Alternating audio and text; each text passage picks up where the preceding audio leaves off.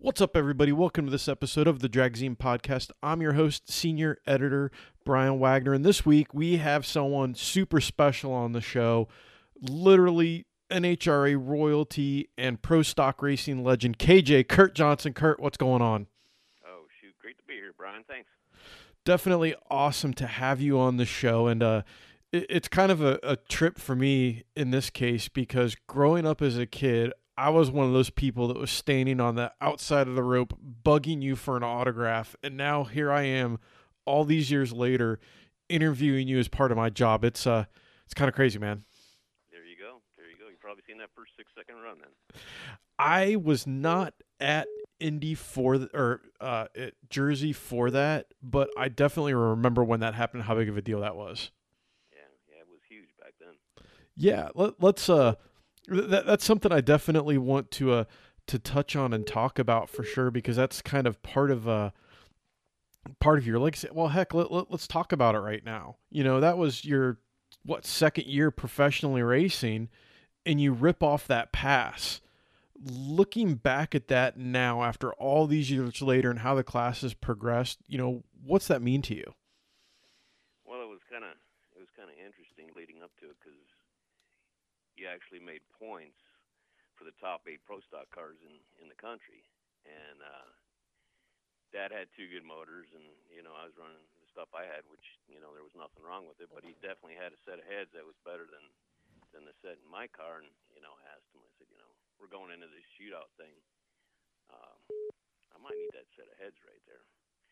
And he sniveled a little bit. It wasn't too bad, but we put that set of heads on, and I remember when we landed. It was Thursday afternoon, something like that, and it was sleeting. It was cold. It was like 38 degrees. I thought, man, if it dries up and we get down the racetrack, I said, this is gonna be fast here, and sure enough, it was. So we shook on the first run. Went out there and we were aggressive. We were going for it. We wanted to do it first, and came back and actually detuned the car, and absolutely perfect straight run. Put her right in the sixes, 698, 196, 54. So then we came back the next night, and I think they doubled up. It was I had to run Osborne in the final for the pro stock shoot. I think it was a Slick 50 Budweiser deal is what it was, and we ended up winning that. And then we went to the semifinals for the race and shook. Um, we got Holly's money, which was 25 grand, and I think the whole total for that weekend was like 91,000. So that's pretty good back there in '94, Yeah, I was gonna say back in '94. I mean, that's a lot of money now, but back in '94, that's big time money in the world of drag racing. Shoot, yeah, we'll take 91 grand right now if we could. Yeah, yeah. It's amazing to when you look back at the pro stock class, and if you told someone that's a relatively younger person or new to drag racing that you didn't break into the sixes until the early '90s, they might be relatively shocked. What did it take to make it to that point? Because that was definitely a monumental task. Well, the components get better, the rubber gets better, the tires get fatter, they get wider. Um, the quality of valve springs, camshafts, everything adds up to that run right there. And there's no big gains in this class. There never really has been, but you just got to put that whole combination together and hook it up and go. And it's quite the run. Yeah, that's again for me what I like about pro stock is nitro and power adder cars. They're cool, they're fun, they're loud. It's like I always tell people that's carpet bombing something. Pro stock is precision munitions where you are just measuring everything out. Like it's like a machinist. You check everything, check all the tolerances multiple times to be able to pull off these runs because literally if you want to be fast in this class, you have to be perfect on every run. Pretty much. I mean, you got what they call limitations, and everybody's out there trying to do the same thing with the same parts. And the guy that does it the best or is luckiest is in the winner's circle that day. Now back in the '90s, and when you raced as well, I've always heard these rumors and wild stories about all the experimentation, crates and rooms full of valve springs, people messing with stuff like that. Can you tell some of the truths behind that? What you guys used to do back in in those days, in the carb days, to really try to get the most out of those engines? Well, it was more or less just burning gas on the dyno, twisting wrenches, changing parts, whether it's camshafts, cylinder heads, pistons, rods, rings, oil pans, whatever. You take that motor, and you go top to bottom. Carburetors were a big thing. We probably got 60 sets of carburetors upstairs at this place right now, and it was the whole package. And actually, we didn't have a dyno until 1986 or 88, and that's when we were in Buford over here behind Jerry Brown Chevrolet, and then we moved into this building in '89, and just started wearing out parts, and that's where you make all that power. And once you make that power, you got to take it out to the track and apply it. See if it's any good, and make sure it accelerates and goes down the racetrack. And you take one thing on the dyno and go out to the racetrack, and you might have 15, 20 runs perfecting it. Yeah, because it really comes down to the fact that the dyno only tells part of the story. It's like, yeah, it made more horsepower, but now how are we going to like you said, smooth and perfect that horsepower? It's a lot like finishing body work, isn't it? Yeah, pretty much. It's all in the detail work is where it's at. And You take the big piece, and then you see if it's any good to start with, and then you start rubbing on it, and you end up with a jewel pretty much. is that something where the kind of engine development that you guys have to did and continue to do, where you have to really not necessarily, you always hear the phrase think outside of the box, that really can't apply to what you guys do, because you have to look at every component and try to figure out a way to make it go faster? Yeah, it's just strange that you look at the same part for 25 or 30 years, and the way you looked at it back when you first started out is totally different than the way you look at it now, just from the fact that you've learned from other things, other progressions you've made, during that process, and it's that's what's fun about this sport, this profession. It's the way you did things, 25, 30 years ago. You're doing them different now, even though you're doing the same thing. You just, whether it's the order you're doing it in, or the style, or however you're doing it, it's not the same. Everything's always changing. Yeah, because I'm sure technology, just throws interesting curveballs at you, because it again, it ties into what you're saying. Like, you do things differently now, and something with, a new technological advancement, a company, one of your vendors comes out with, you got to tear into that and figure out, well, how can we, really bend this to fit to what we do? It's called paying attention, that's for sure. Yeah, and is that something where I know that you guys have worked with the OEs on certain things, where a vendor, have you helped other vendors kind of mold what they're doing based on what you've seen, and developed products that people might not necessarily know that there's a racing like thumbprint on it? Well, everything starts out somewhere, and fortunately, we've been able to help manufacturers, finesse their parts. They'll send us some. We'll come up with an idea. Let's build this. Let's build that, and they'll send it to us, and we'll run it. And you got to be totally honest with them. Whether it's good, whether it's bad, what it does, how long it lasts, cycle time, all that stuff. You got to be real forward with them, and say, hey, this is what we got. How do we make it better? Or hey, this was a home run. It's like, let's make it better yet, though. Yeah, it's interesting when you talk to manufacturers, and it's they kind of express how product development goes through, and then you talk to someone like Tom Bailey, the drag wheat guys, and then they go to these companies, and they talk about what they're trying to do with these parts, and a lot of times these companies are just, they're borderline shocked what racers will figure out and do with their parts. Like, that wasn't even designed to do that.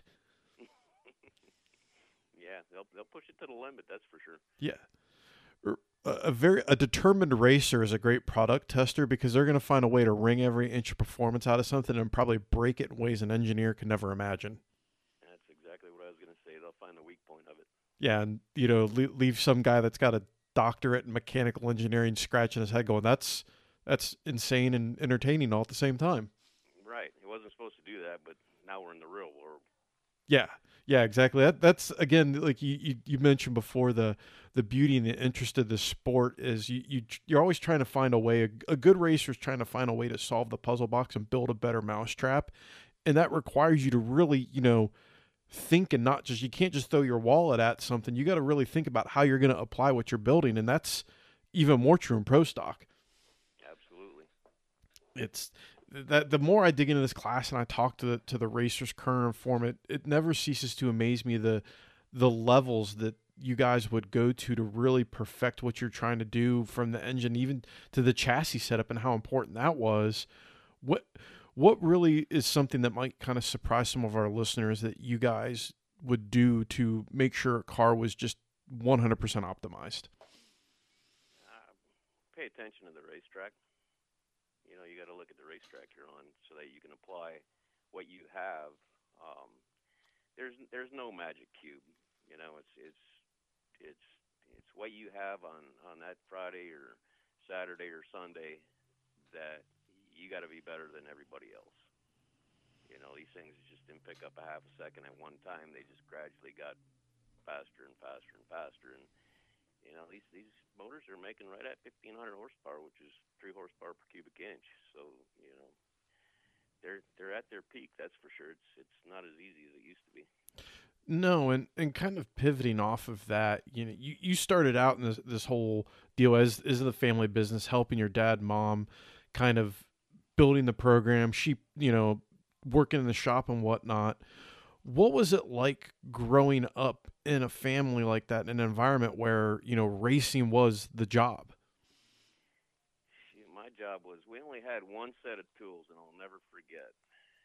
So we had the straight truck, which car went in the back, and there was we actually slept in there, and got a hotel room every now and then, but we had to load up. I had to load up the toolbox because we only had one set of tools. The tools we used in the shop, we had to put them in the red toolbox, and two of us would carry that and put it in the truck. Well, you get to the racetrack, and dang, where's the 9/16 wrench, right?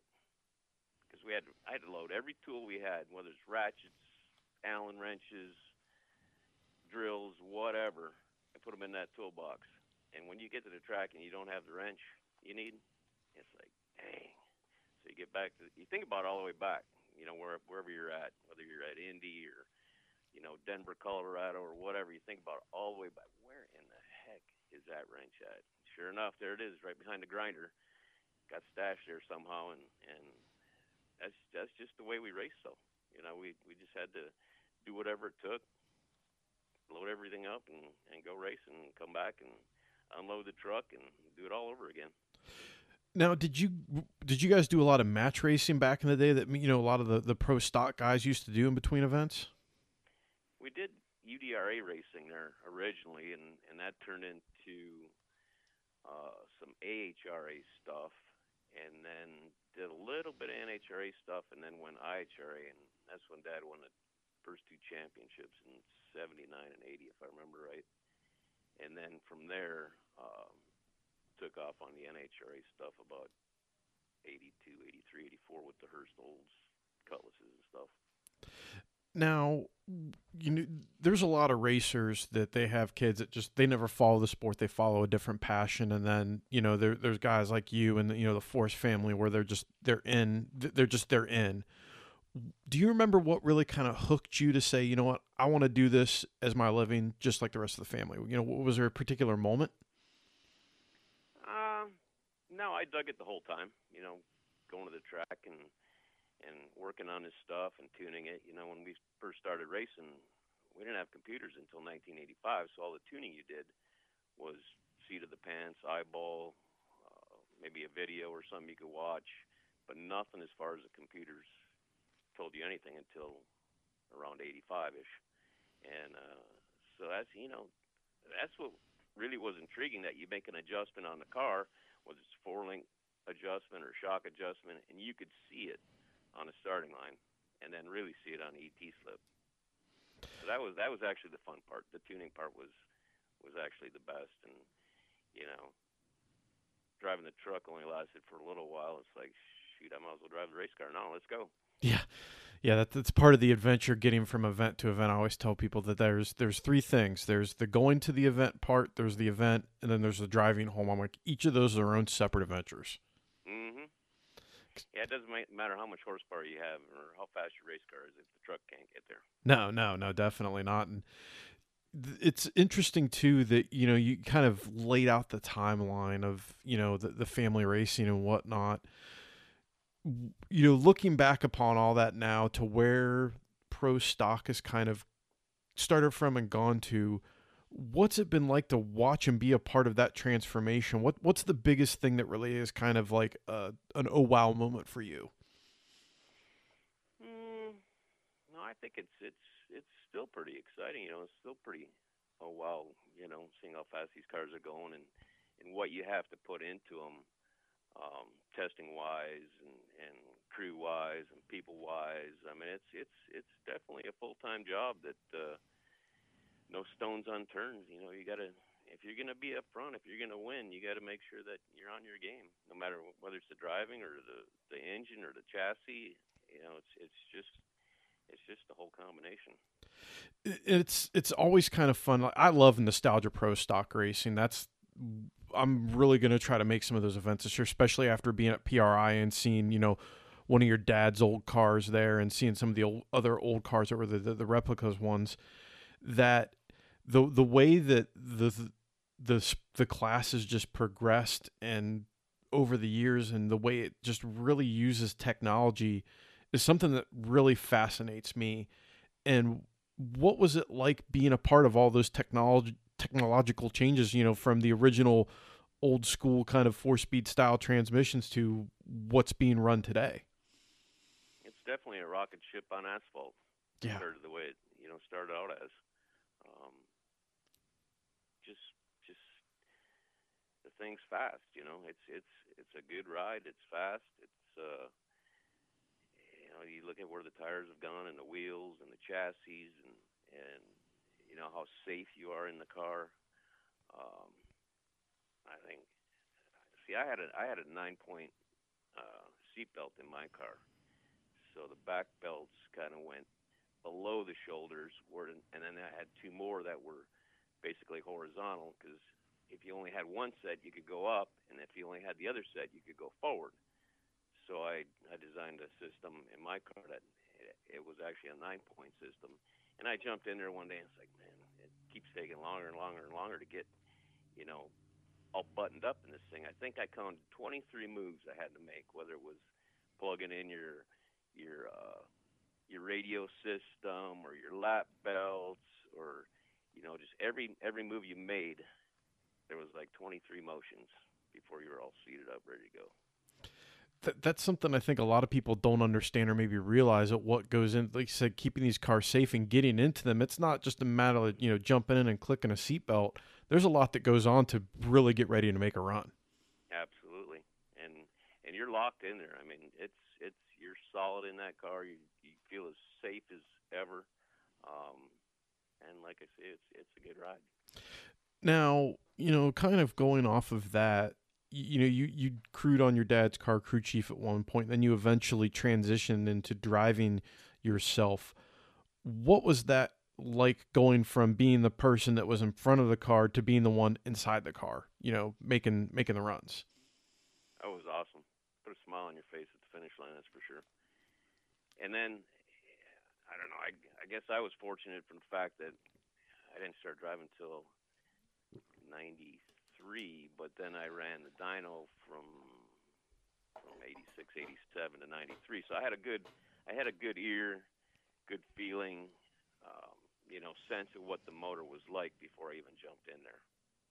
Oh yeah, I could imagine that plays a big role, because I've seen some newer pro stock drivers kind of, for lack of better terms, sometimes struggle with just doing a burnout, making these cars do what they want to do, because they are so incredibly touchy. Yeah, I'm sure it depends on the fuel map on how the burnout, is whether it's easy or not easy. But once you get used to it, once you test and you make a bunch of laps, and I mean that thing fits you like a glove, and you know what to expect. You know what it sounds like. You know when it's right. You know when it's wrong. And it's somebody that just jumps in one of these cars is not going to do it right off the bat. I'll tell you that. Oh no. It's always, I think, when I talk to a lot of the racers that have, spun the wrenches and been a crew guy, then jumped into the driver's seat, that made such a huge difference in their ability to be a top level driver. And that's true for a nitro car, but that has to really take it to the next level in pro stock, just because of how precise you have to be with these cars, and it gives you that extra understanding of what the car does and what it needs to do, right? Oh, absolutely, absolutely. If we were to go back out there, your best crew chief is somebody that's driven one of these cars before, because they can relate to it. Well, yeah, look at what I believe it's Yates is crewing for Camry and her family. And I mean, she's a talented driver, but I'm sure having someone like Jim back there helping out, definitely has spurred the process on pretty significantly. Definitely. Because it's such a precise line that you drive with these cars, and you know, from when you started driving to when you've kind of started to transition out for the time being, what was the biggest change that the cars themselves went through? Keeping the front end down more than anything, because back in the day, these cars would wheel stand. Oh yeah, They were fun to drive, and compared to the runs that you used to make back in the early '90s, compared to the runs now, people probably say they're boring right now. yeah. That was one of the things that I think I remember that the NHRA was trying to encourage when they made some recent pro stock rule changes. They wanted more wheelies, which wheelies are fun to a certain point, but they also are kind of they throw a big wrench in the performance side of things. Well, I'm kind of prejudiced. The thing that impresses me is that number that's put on the board, and I know what to expect on the run. So you watch some runs and you say, man, that's a good run, or that's a bad run. But the number on the board is what where I'm impressed. Yeah, and I'm sure that that you're looking at the ET, but the first thing you're really looking at is probably that mile an hour, because that tells you how much rip that engine's making. Yeah, I don't know. The ET is what I go for first, but it's tough with the limiters that they have now. That you could be running 212 at 1,310 feet and only 209 at the number that you get on the board, because it hits the limiters. So you gotta keep an eye on actually what's going on out there, whether it's on a limiter or not. So Now, you've, stacked up an impressive resume of wins, accolades and everything else. A couple U.S. national wins, Pro Stock Challenge wins. Which of those wins out of all the trophies you have means the most to you? yeah, the two Indy ones were good. I put together 40 wins, 40 trophies here in my office, and you always look at the first one in Seattle. You look at the 6-second run in Englishtown in 1994, and then you look at the back-to-back two Indy wins, and even the last one in 2011, was a good race. We ran fast. We kept our heads screwed on straight, and ended up winning in Charlotte. But it's just more or less having good seasons. Even 2003, I had a Cavalier that I told everybody to go down the dirt road, and I think we put together 49 round wins that season. It's stuff that you remember. Yeah, and the Indy wins for me always seem to kind of stick out on a racer's resume, because the Winter Nationals, and the NHRA finals are big in some people's opinions, but like Indy, just it's so hard to describe unless you go to that event. The feel that you have when you roll up on there during that event, that how the electricity in there, it's on a different level. Well, it's a big endurance race too. Being there for that extra day, and the big run was always on that Friday night, because that was the first run, and the track was a little bit cooler. But to roll through the gate at Indy, and I don't know what 700-800 cars, and Everybody's jacked up, everybody's excited, and you're there a day early, and it's just a huge endurance race and it ends on Monday, so it ends a day late, and it's just a different race. And yeah, to win Indy in back to back fashion, 96, 97 was definitely a highlight. And that's also during that interesting era. I remember growing up when there would be 30 to 40 plus pro stock cars at events, and that qualifying wasn't a guarantee. And there was a lot of tough independent guys, and you never knew who was going to show up and really be able to throw up a number that normally wouldn't necessarily be a touring pro. Right. And then first round was, there was always some big upset there too, that one of the better qualified cars would get beat by somebody slower, and Indy's crazy. It's always been crazy. Yeah, I really enjoy going there just to watch stock and super stock class racing because of how excited those racers get, because that's their Super Bowl, World Series, NHRA finals, NBA finals all rolled into one for them. Well, and then they're taken away from their livelihood. They're leaving their job for a week. They're not going to get paid. So if they can go there and do good, maybe make a buck or two, and walk away with a trophy and the prestige, it's definitely a highlight for the sportsman guys. Oh yeah, definitely. And like you mentioned the upsets earlier, that kind of what happened at that event. And that I think also plays into another interesting way to look at kind of the competitive side of things is in racing, especially in drag racing, it's a one-on-one sport, mano a mano. Who was the one person throughout your career that you just would go on you would elevate your game to the next level because you wanted to beat them just that badly? Hmm, I kind of treated everybody like that, but me and Jeggy had some good races. I think I went to the first 7 final rounds we raced, and I beat him 7 in a row. Oh, He didn't beat me till the 8th race, and he's one of the best out there. And granted there was some luck in some of those races, but I definitely have to raise my game when I raced him. yeah. And on the flip side of that, was there any, there's racers I'm probably sure that when they saw you, that they knew that they had to raise their game to that next level. Is that what kind of drove you to have that mindset of you raced everybody like they were the best no matter what? Yeah, pretty much. I mean, when you slam those doors on that car and you're the only one there, it's kind of like a Olympic swimmer. You're by yourself, and it was exciting. I loved the driving part of it. And you get some self satisfaction out of the whole deal.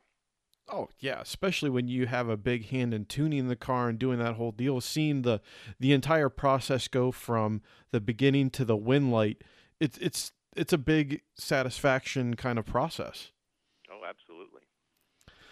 Now, again, you're one of the things I like talking about people like you is you got to race during that era where there were so many, stars. The old school guys were still actively winning and whatnot. Who was some of the more interesting people you got to race with? Was it a Bob Glidden, a Daryl Alderman type? Who were some of the characters you got to interact with? Yeah, Glidden was always a good one, because he was similar to us, hard headed and worked his ass off and didn't quit until it was done. And I only raced him for a few years, but there's a lot of good racers out there that you know kept their nose to the grindstone, and when you pull up against them, you better be on your A game, and if you're not, somebody else is going to get you. Yeah, that's what's even in you watch the modern pro stock era, kind of how just so dialed in these cars have to be, is that there is literally no margin for error at all.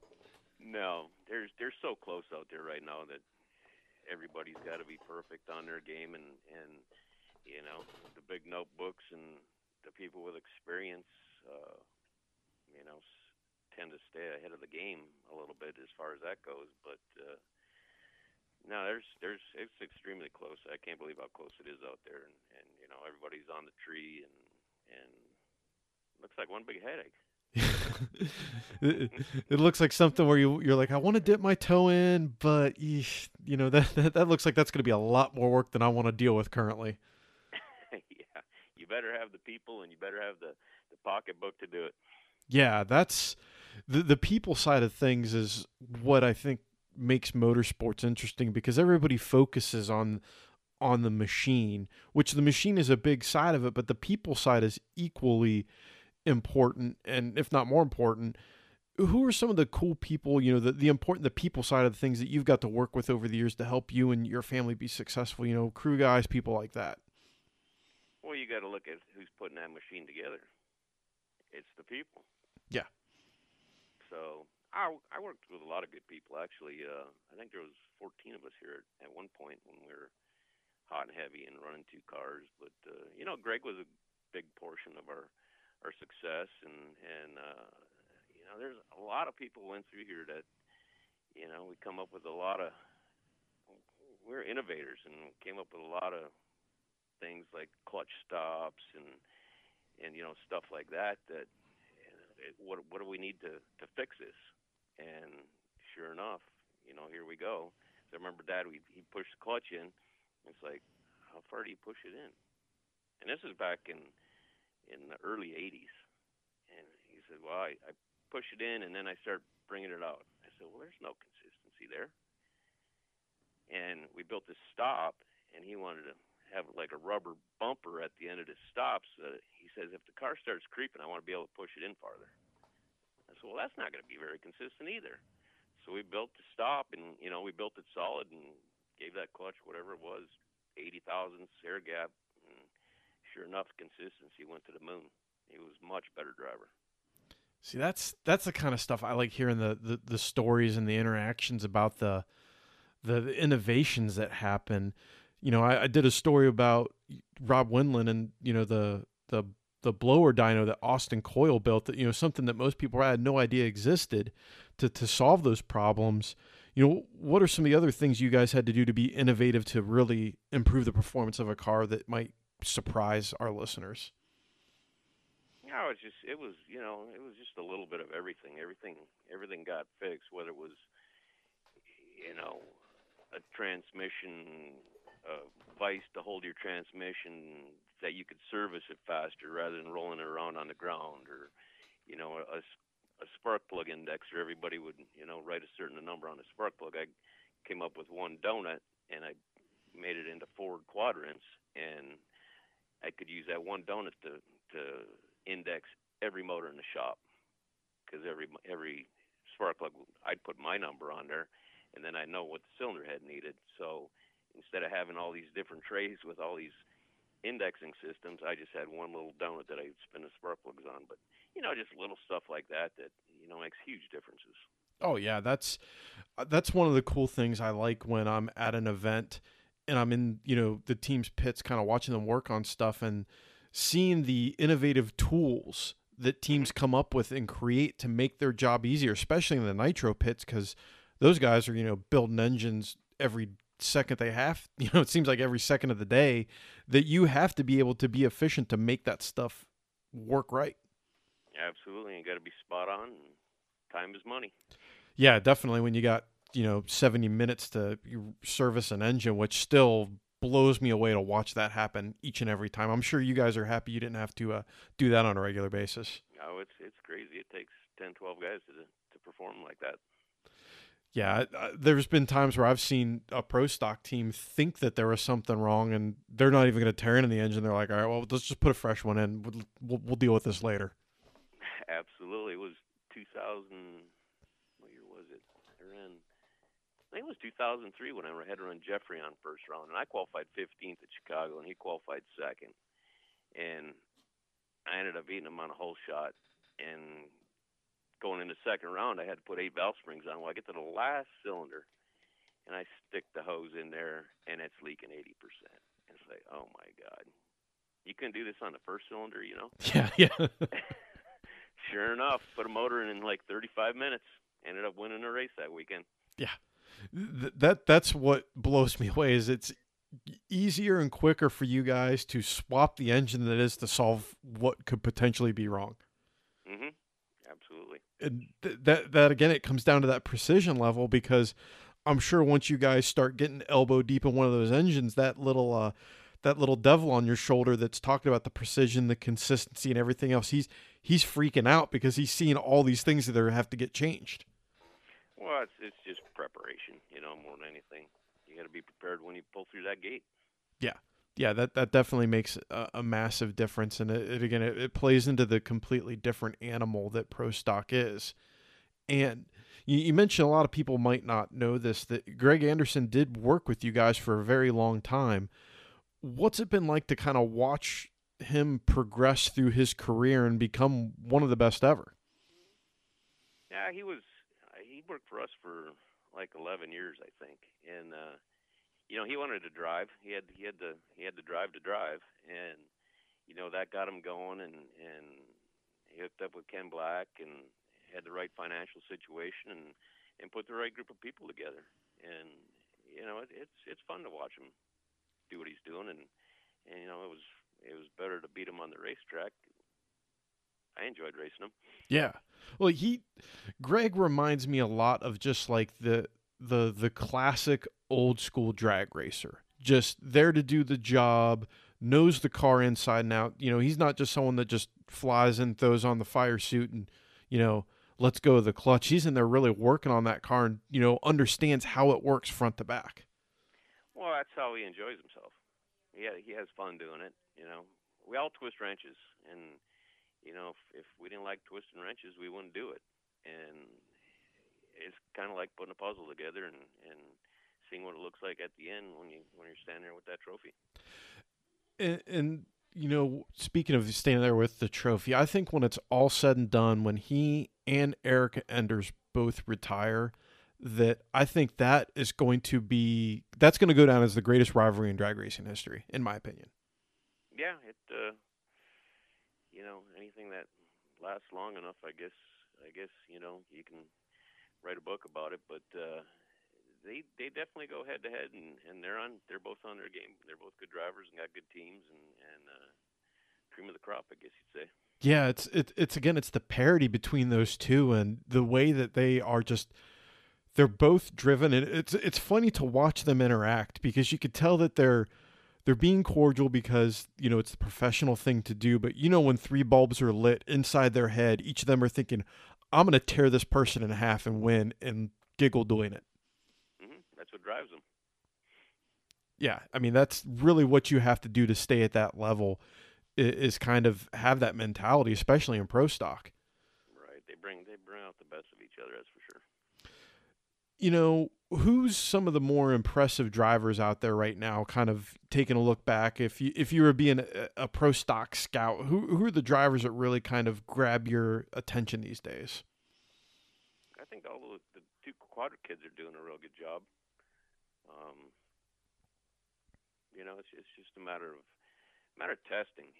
Anybody could be a good driver. It's just a matter of going out there and making laps and getting comfortable in the car and knowing what the car is going to do in certain situations, and just being ready and prepared for whatever happens. The Quadra family is interesting to watch, because I got to see them down in Orlando during the World race, the pro stock deal at West Buckton they did a few years ago, World Door Slammer Nationals, and they are 110%. Like you said, spinning wrenches, doing the clutches and whatnot. I interviewed one of them for the live broadcast. As he was like doing the clutch, he's talking to me, not skipping a beat. And you'd think that some people might stumble doing that, make a mistake. No, he went out the next round and just demolished somebody else. It's awesome to watch them work as a family. Well, it's the process starts between the ears, I guess you'd say, and as long as they can keep that cool and maintain and pay attention all at the same time, they'll prove themselves on the racetrack, that's for sure. Yeah. Now, I've had a few people ask, when I said, I'd be interviewing you, they're like, man, what's Kurt and what are they doing these days? So kind of, tell us, what you got going on now? What are you doing to stay busy? I was just torquing a cylinder head on a 500-inch Pro Stock motor when you called. So you're still spinning the wrenches, building the engines, right? only got one on, I better go get the other one on, because that thing's will be on the dyno tomorrow. Between that and, I mean, we've kept up the pace as far as the R&D with this 500-inch stuff. So with the right amount of money, we wouldn't be scared to jump back in it. I feel we could put the people together and put a program together. But you and I both know what it takes, and it's going to take some money to do it. Yeah, it's funny. I was reading some articles, to kind of study up on, you and to have some good questions to ask. And I saw that, during the last race in Atlanta, a lot of people were trying to kind of get you and your father to come back out. And you both were very adamant about saying that, you just weren't going to come out just to show up and, do the old hand wave and make a couple passes. If you guys were going to show up, it was about showing up to win. Yeah, the level that we performed at before, to go out there and just have fun and sign autographs. If we went out there, we want to win. So it'd take a matter of putting a program together, going out there and test. Like I say, I feel we got the power, but we got nothing to prove. We just want to go out there and win if we went out there. If you're going to go out there, you're going to make it worth the time. And that plays. And again, you guys are still developing a lot of stuff. Is that just kind of on your own accord, or do people just come to you guys and with wild ideas and want to try to make something happen? And that's kind of what you guys are doing out this development. Yeah, it was, it's still all our stuff, and nobody's really paying for us to keep this 500-inch stuff going. But, financially, it's not really costing us a whole lot, and Dad's still entertained with tweaking on cylinder heads and looking at dyno numbers. So, we got other small projects in here, LS projects and fuel-injected LS stuff that we've been working on, and just side projects, and go back to the 500-inch stuff every now and then. And like I say, I'll have one on the dyno tomorrow. So it'll be interesting to see what it does. We make some changes and see if we're any good. See, now that would be, and I would love to see your guys' take when people would bring different combinations to you to see you get your hands on it and start playing with it, because the experiences you guys have and that, that excitement of having a new puzzle to play with, right? Oh, absolutely. It's like, how is that piece going to fit in there, Yeah, it's, I always tell people that for me, it's very hard to not want to modify any vehicle I own, because it's just your mindset when you are into this kind of lifestyle that you can't not modify anything. You're always looking for ways to improve something or make it faster. That's what Pro Stock's always been about. You got one problem and you got 10 people looking at it, and you're going to have 10 different ways to skin that cat. Now, if you guys did have, someone like, let's say like one of your old sponsors like GM kind of show back up and say, hey, we're gonna let's do this, let's make it happen. How quickly do you think you'd be able to spin it up, and would you be willing to do a whole tour again? It'd take us about a month, and that'd be on the outside. Might be able to do it faster than that, but I could probably do it for 1 or 2 more years. See, I think that would be amazing to see, because especially the way that the class continues to change, and that kind of brings me to my next question here is, what's your take on this whole move to EFI, and, how much have you guys been able to play with that? Well, we actually got started with that back when they initialized it in 2016 with Hartford and stuff, and from where it started to where it is now, it wasn't even close back when we started. It's big time now as far as power wise, and it's taken a lot of work. It's taken a different perspective and changing, making a bunch of changes and just staying with it. So 2016 was a while back, and we've got a few dyno pulls on all this stuff that I think it would run really well. When I had your dad on the show, he said one of the most profound and interesting things that I've heard in a while, and I've used this before when talking to other people, is that he said that EFI is nothing more than electronic jets on a carburetor. That's all. Like, he just broke it down and said it's, to its core, made it simple. And I think that again is just shows his level of thinking and genius, able to work around this kind of stuff, that he understands, and you guys understand how that it's still the same deal. Air and fuel go in, horsepower comes out. So all you got to do is light it off. Light it off at the right time with the right amount, and that's exactly what it is. It's a lot easier to work on than carbureted stuff. You can put the fuel where you want it, when you want it, how much you want, and it's actually fun to deal with. I was gonna say that's like an engine tuner and builder's dream, is to have that level of control and precision. And what's that been like for you, to see that progression and be able to start playing with that technology in the 500 cubic inch stuff? Well, we did some 500-inch stuff back from Mercury Marine back in 1991, Oh, and I'll never forget, because if we had to make a change on a carburetor, you'd have to go in that smoky dyno room, and it was hot, and mess with the carburetors or take them off or whatever you had to do. We run these boat motors that we built them, and I'd sit in my office right here, the dyno consoles in my office. I'm looking at it right now, and I'd leave that dyno room door shut, and I'd make some changes to the fuel map, not even go in there.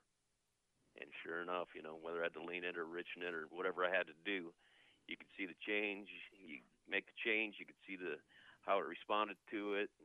You didn't have to breathe any nasty smoke or get burned by headers or nothing.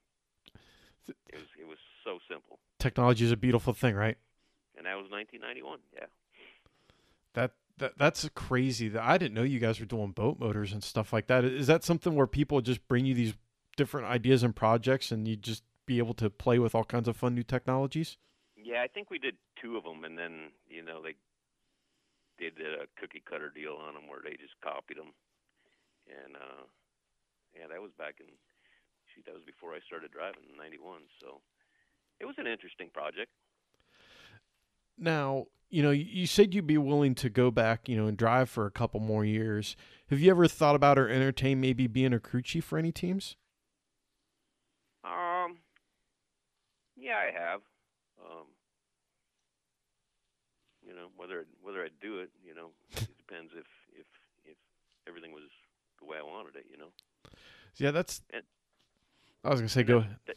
that's where I started out when I was crew chief on Dad's car, and then Greg came on, and then I was crew chief on Jeffrey on stuff and Beverly stuff when Don drove for that year. We won a couple races, Denver and Atlanta and all that. That's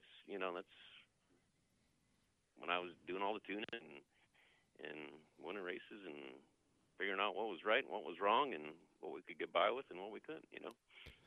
That would be, in my mind, seeing you get behind a well-funded team that had the ability to give you all the toys, gadgets, and gizmos. That could once again turn the pro stock world on its head. I think. Put it this way, it wouldn't scare me. See, that to me would be very, very interesting to see. You and your dad kind of have that ability to go in and just do things how you want to see it done, and really turn someone loose with all kinds of new innovative ideas. All right. We'd even have the ability to slip a good motor in, maybe. Yeah, you'd be like, hey, I know a guy that builds a motor. Let me help you out, right? Now, Kurt, I always like to kind of wind the show down by asking my guests a fun and interesting question. And you've always been a gear jam and pro stock driver and whatnot. Is there any other form of drag racing, whether it be a nitro car or, a small tire radio car, no prep, that you would, if you were given the blank checkbook to do something, what would you drive besides a pro stocker? I don't know. I mean,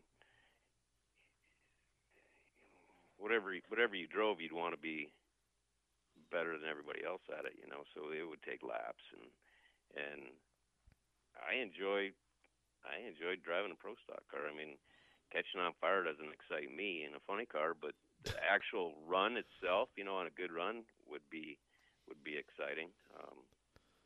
The thrill of acceleration has always excited me. But I don't know. I'm content. I'm not a wild and crazy guy, and pro stock was good for me. See, that's what's interesting is I pose that question to a lot of pro stock drivers, and that is 9 times out of 10, like they're like, this is all I want to do. This is what I want to do. I can maybe do something else, but it's like that mindset of having that pinnacle ability to mess with these cars is really what drives the class. Yeah, to go out there and make good runs and put numbers on the board, and you're always wanting to make it better. That's that's where the key is. And I like the fact you threw in there you don't like enjoy being on fire, because that is also one of the reasons why I doubt I would ever want to drive a nitro car myself, is because, it's not a matter of if, it's a matter of when and how bad. Right, right. Well, I've never really driven anything but the truck and then the pro stock cars. So, shoot, they'd have to train me. We can just stick you in a pro mod. It's 2 doors, pretty much the same thing. Just a couple extra numbers on there and a bunch more mile an hour. They say they're a handful. Yeah, a boring. If a pro mod run looks boring, it's probably slow. That's the only way I could describe it. Yeah, it's I've set records before that. How did this thing go that fast? And it's just the fact that it was so smooth. Yeah. Whereas one of those cars, it's trying to kill you, and you're just trying to prevent that from happening, and then somehow in the middle, a fast run occurs. Oh yeah, you got to stay on your toes on that pro mod stuff. Yeah, they can decide to make a left or right hand turn with or without your permission. Absolutely. Well, Kurt, our timer is coming to an end, and I like to give my guests their opportunity to channel the old inner John Force, where he thanks all of his sponsors and everybody else on what's going on. So I'll turn the floor over to you, my friend. You can tell people who you need to thank, what you got going on, where they can learn more, and just tell them what's up. Just pay attention to Dragzine. That's all you got to do. Yeah, it's what we appreciate for sure. All right, Brian. Well, Kurt, thank you so much for your time. We appreciate it, and we'll talk to you soon, man. All right, thanks. Bye-bye.